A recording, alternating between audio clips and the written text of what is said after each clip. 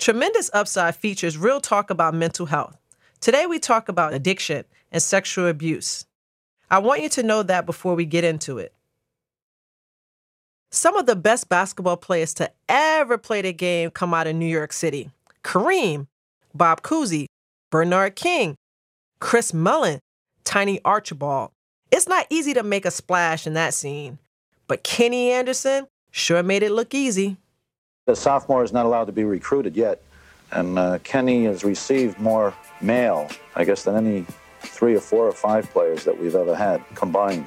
If I were going to coach him in college, I really would be nervous. He's a legend before he's even played a game in college.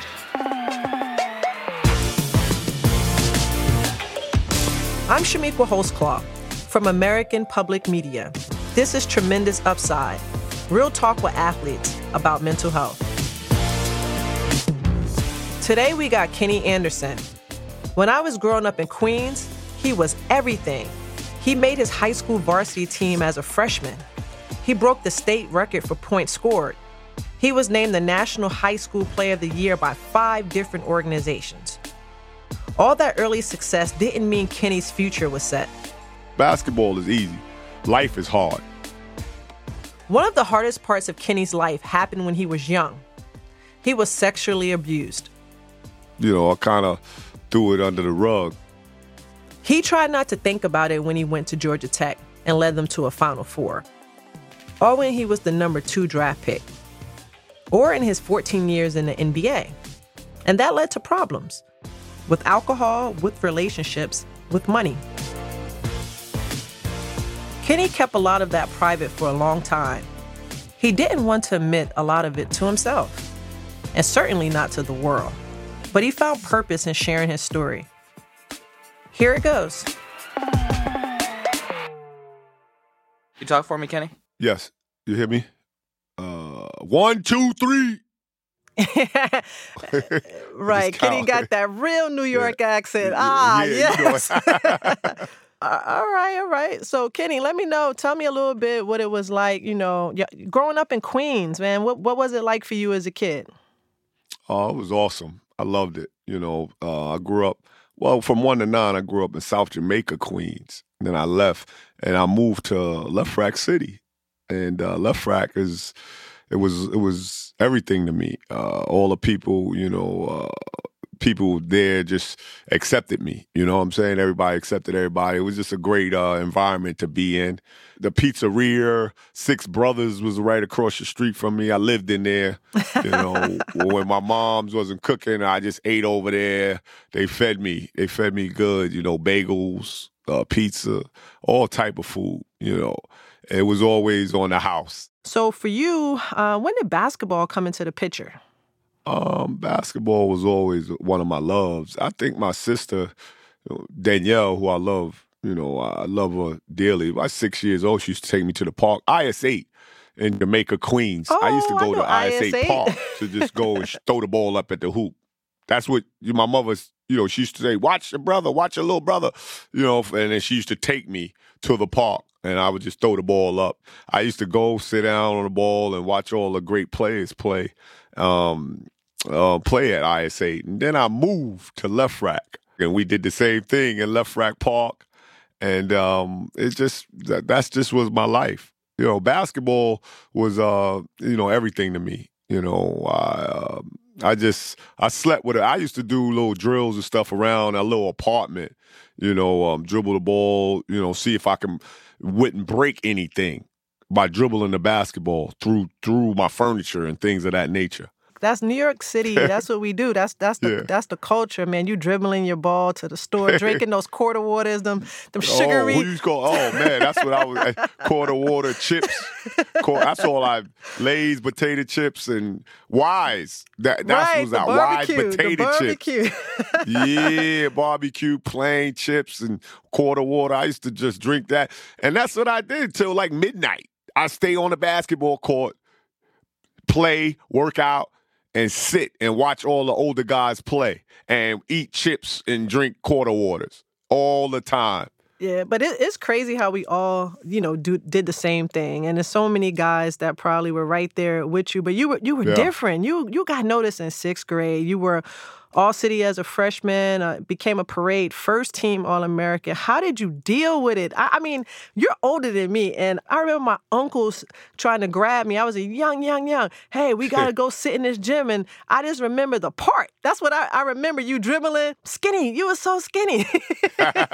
shaking people. Yeah. But how did you, deal with that? Because New York, man, we support our hoopers. I've been there for Felipe. I've been there for Stefan. Yeah. You were, in many eyes, the first. How was that? Yeah. I was just, I just stayed in my neighborhood. It was crazy. It's like I stayed in my neighborhood, Left Rack City. They knew that. They knew I was coming. They knew I was a great talent. And they just didn't want it. It seemed like they didn't want me to mess up like many have done. You know what I'm saying? They just wanted me to achieve all the goals, and that's to make it in the NBA, make it in college, and to be able to take care of my family. It seemed that's what they wanted. I had to do that, and I became something, with basketball. Okay, so was anyone around you saying, hey, Kenny, man, you just a person, don't get a big head? Who was that person that, kept you focused? That was crazy. It was people. It was Vincent Smith and Pierre Turner. Okay. Them guys like, man, you don't take nothing from nobody. If anything, we'll give it to you, Howie Lawrence helped me a great deal. He was a cab driver, and he worked for Con Edison in the city. And he said, you keep a B average, you go to Malloy, and never wanted nothing, just wanted me to be the best in basketball, and he wanted me to get a good education.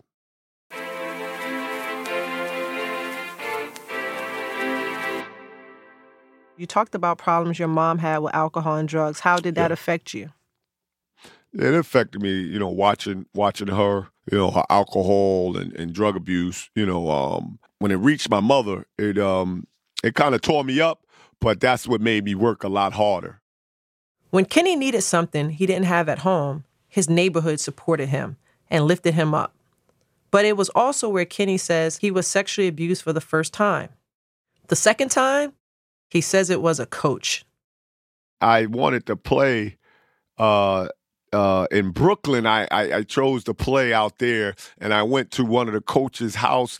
For my mother, I didn't really ask, and I went, and he tried, and I just got up like it was early in the morning. I got up and I rode the train I was 13 years old. Rode the train all the way back to Queens by myself. It was kind of amazing, and I did it because I wanted to play. I wanted to play in one of the tournaments. So it was kind of just a strange ordeal that happened to me. It happened twice, and I just threw it under the rug and just forgot it. But it did happen to me, and I'm able to talk about it now. But before I wasn't. Because I became something. I became this basketball star, so I kind of threw it on the rug. I ain't want nobody to know. He did become a star. He got so many awards in high school, he told a reporter it made him embarrassed. After high school, he went on to Georgia Tech and led them to a Final Four in his freshman year. We have 1:55 to play in overtime. Michigan State leading by 1, and now it's Georgia Tech leading by 1. As Kenny Anderson delivers another 2 points, 31 on the night. Young fella says, get on my back, I'm going to carry you home. After his sophomore year, he knew it was time to go pro. With the second pick in the 1991 NBA draft, the New Jersey Nets select Kenny Anderson from Georgia Tech.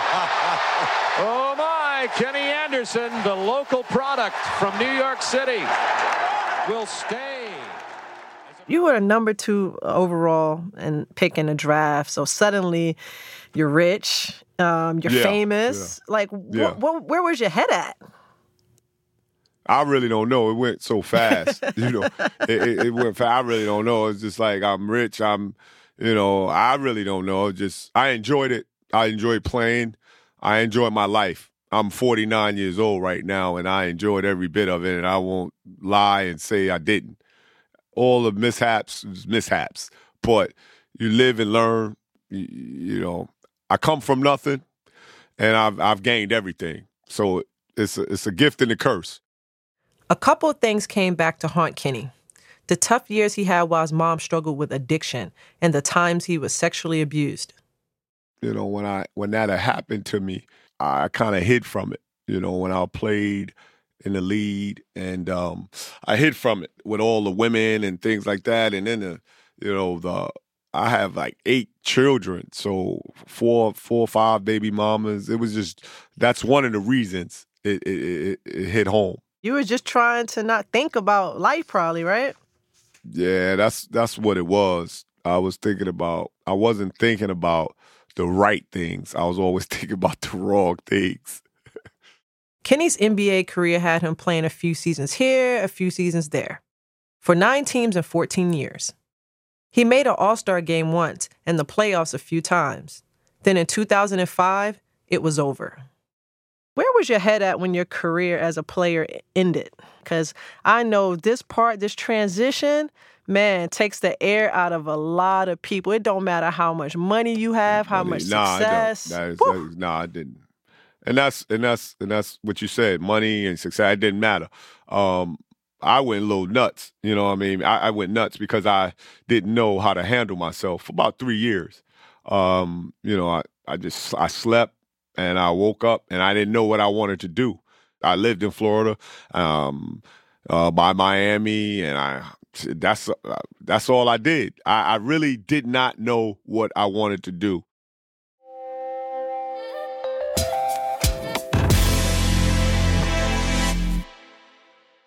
We'll be right back. Tremendous Upside is supported by Health Partners and MakeItOK.org. Make It Okay is a campaign to start conversations and stop the stigma around mental illnesses. We have real conversations about mental health on this show. That's so important to do because not enough people are talking about this stuff, and it's serious. The good news is that people can and do get better. They get help. That's why we need to make it okay to talk openly. It can be an awkward conversation, but MakeItOK.org is full of information you can use, like what to say or not to say, and stories from people who tell you what it's like to live with depression, anxiety, and other mental illnesses. Go to MakeItOK.org, where you can take the pledge to make it okay.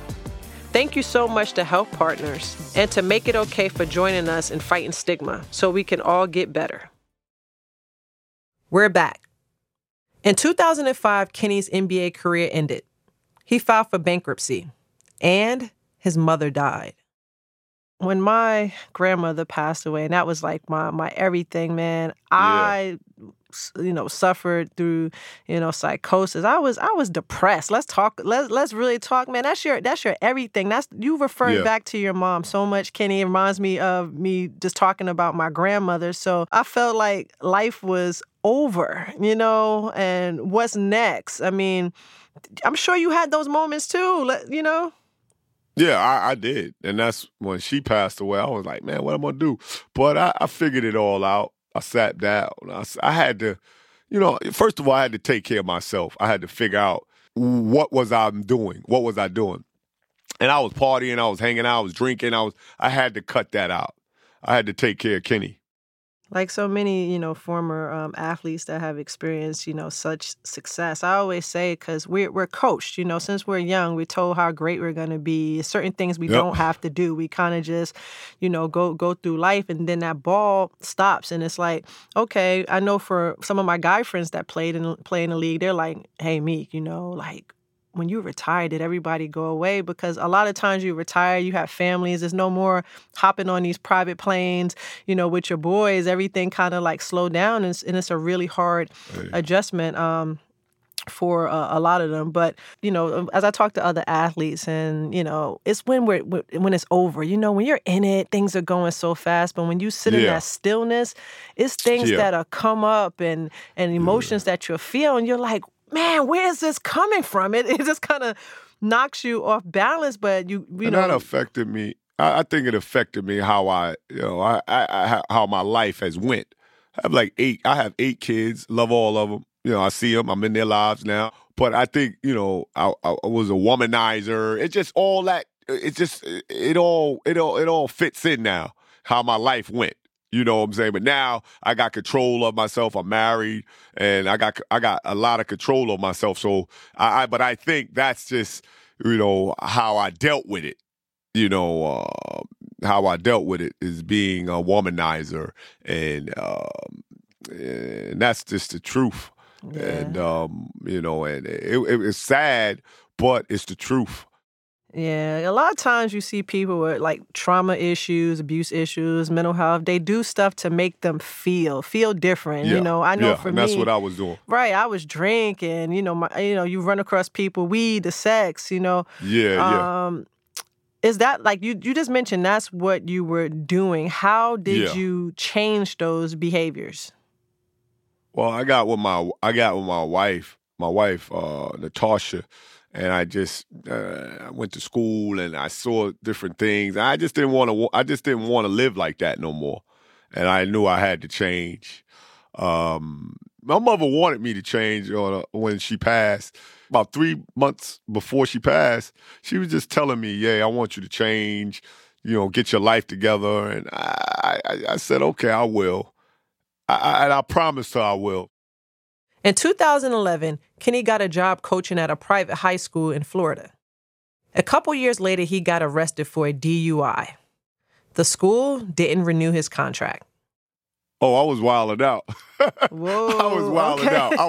I was wilding out, man. I was coaching. You know, I just wasn't in a good place. Okay. And I just was wilding out. I was drinking. I coached well, but I was also, in my time off, I was drinking, and I just didn't understand. Well, what was it all about? Okay. You know, I had to get it with myself. It was crazy. You know what I mean? And that woke me up. I had to come with it. Couldn't lie. I had to come clean, and I did. And you know, I went to the classes. I even had the thing on my truck. It was a little embarrassing at first, but it was necessary for me. I had to live it. Were you like masking like things that were going on? Like were you know, we'll say a funk, depressed? Like what was the emotion behind it? Because I know like for me, man, when I'm going through it, I don't want to fucking think. You know, I would just have a drink, 1, 2, 3, 4. You know. Yeah, I think it was everything. You okay. know, I was out the lead. I was going through a lot, you know, on my plate, and I didn't know how to handle it. I had to get some help. And you gave in, you know, you gave. It seems like you gave in to doing the work, and that's what a lot of people, you know, fail to doing. Therapy, man. Let me tell you, I always tell people, you find out who you really are. Oh yeah. No smoke screens. I was a demon. I was a demon. I was bad. I was bad when I found out who I was. I was a demon towards women, just trying to get women that I like. Any choice. Oh, Kenny Anderson, the NBA player, could get any woman, you know, any women he wanted, and that was kind of true. You know what I mean? And then that's how I took them. I lied to them many a times. I fronted on them many a times just to get them. You know what I mean? And that's just not the right thing to do as an individual. It's just not right. And that's what I did, you know, to get it because of all the scars that I was battling. Definitely. I feel like when you live in your truth, it's like people always ask me, man, you're just so transparent. I said, when I walk in the room, and I was pretty much an introvert shy, but when I walk in the room, I'm authentic. I am who I am. What anything you could say about me, I've already said, and that is a freeing feeling. It's just like, wow, man, you know, I can move forth and, you know, really take in the air now and just breathe different. So you've had those, you know, highs and lows and seem to be all over the place at a time. How's it now? It's going good. I had a stroke about 9-10 months ago. I had a stroke. And it's holding up. And really right now it's at its peak. I'm doing very well. You know, this month I'm able to talk, I'm able to talk to you and do this interview, because if you would have tried me last about 10 months ago, I would have said something crazy on here. You know what I'm saying? Right. But I'm doing well, taking my meds, and just I go to Vanderbilt, my psyche every Thursday, getting therapy. So what happened with the stroke? It took some of my memory. Okay. It went away. So I'm trying to gain that and gain some of my memory, and it's tough, but I'm handling it. I'm handling it pretty well. And, that's the main thing I'm going through right now. And I just thank God it wasn't worse. Right. My dog Caleb, I didn't like dogs. I love Caleb because he's one to save me. He got my daughter.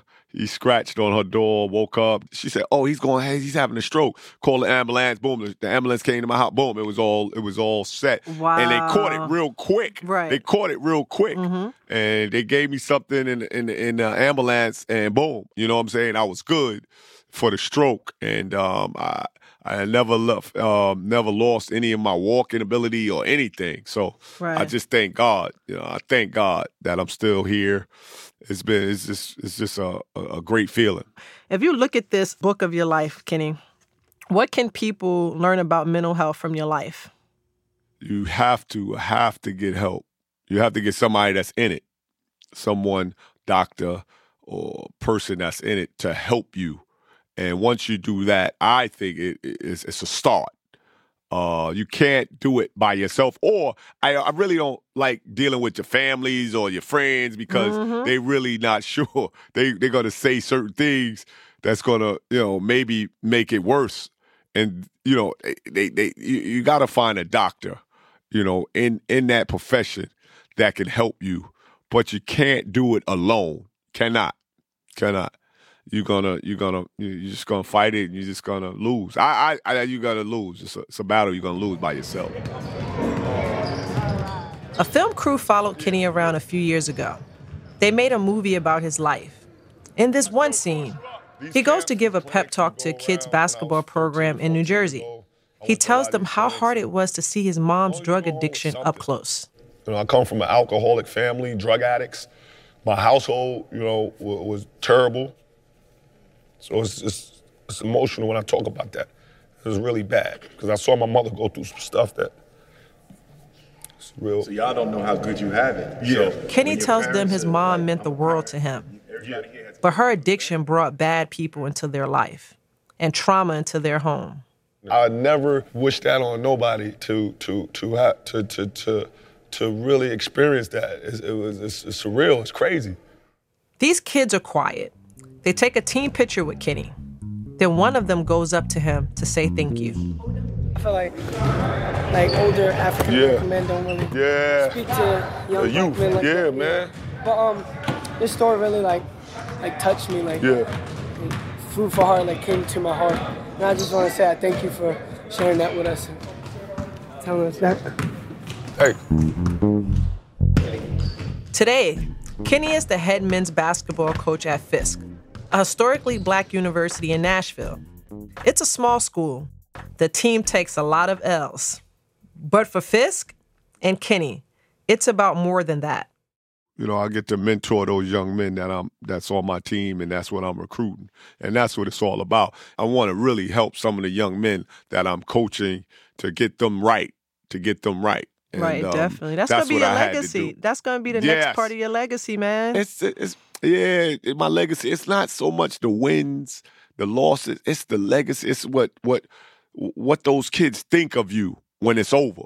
You know what I'm saying? And that's what I have to gravitate to. And there's things that I have to build and have to get to know. But, I coach at Fisk and I love it. But that's what I wanted to do, is to help some of the young men prosper. And not just on the basketball court, but in life in general. Basketball is easy. Life is hard. And that's the thing with me. Like some kids, basketball has been easy my whole life. I could really say it. It's just life has been difficult for me. Right. It was a great transition. You know, it creates in a sense, it's a low pressure environment, but is that really, really, really true? Maybe not. But, I was like, Kenny, I was like, Kenny A, washing the towels for the team. These were those stories. Yeah, I do everything. Yeah. And we just talked about it. My assistant, and they was like, where the uniform? I said, I got the uniforms at home. I'm washing them. So it's just, I got them. I'll bring them on the trip tomorrow. Don't worry about it. So it's things of that nature, just growing, man, as an individual. And I would never, back then, playing in the league, maybe like, I ain't washing no uniforms. You know what I'm saying? Right. But you humble yourself, and you humble yourself for the better of others. For the better of others. That's kind of Kenny's motto these days. He's talking about everything he went through. Sexual abuse, seeing his mom in a bad spot with drugs, having his own problems with alcohol. He talks about it because he thinks his story can help other people. That's why I do this too. We gotta help each other out by sharing our mental health journeys. The good, the bad, the ugly. All of it. That's exactly what this show is about.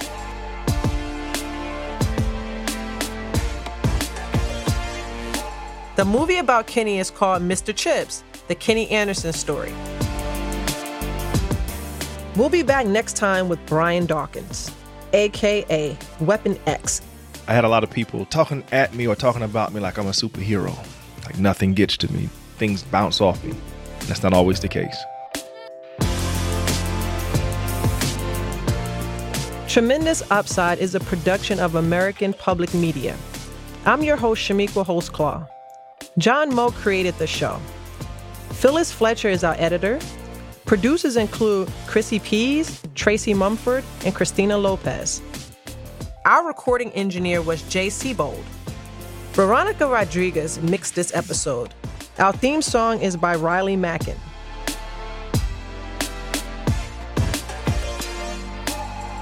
Tremendous Upside is supported by Health Partners and MakeItOK.org.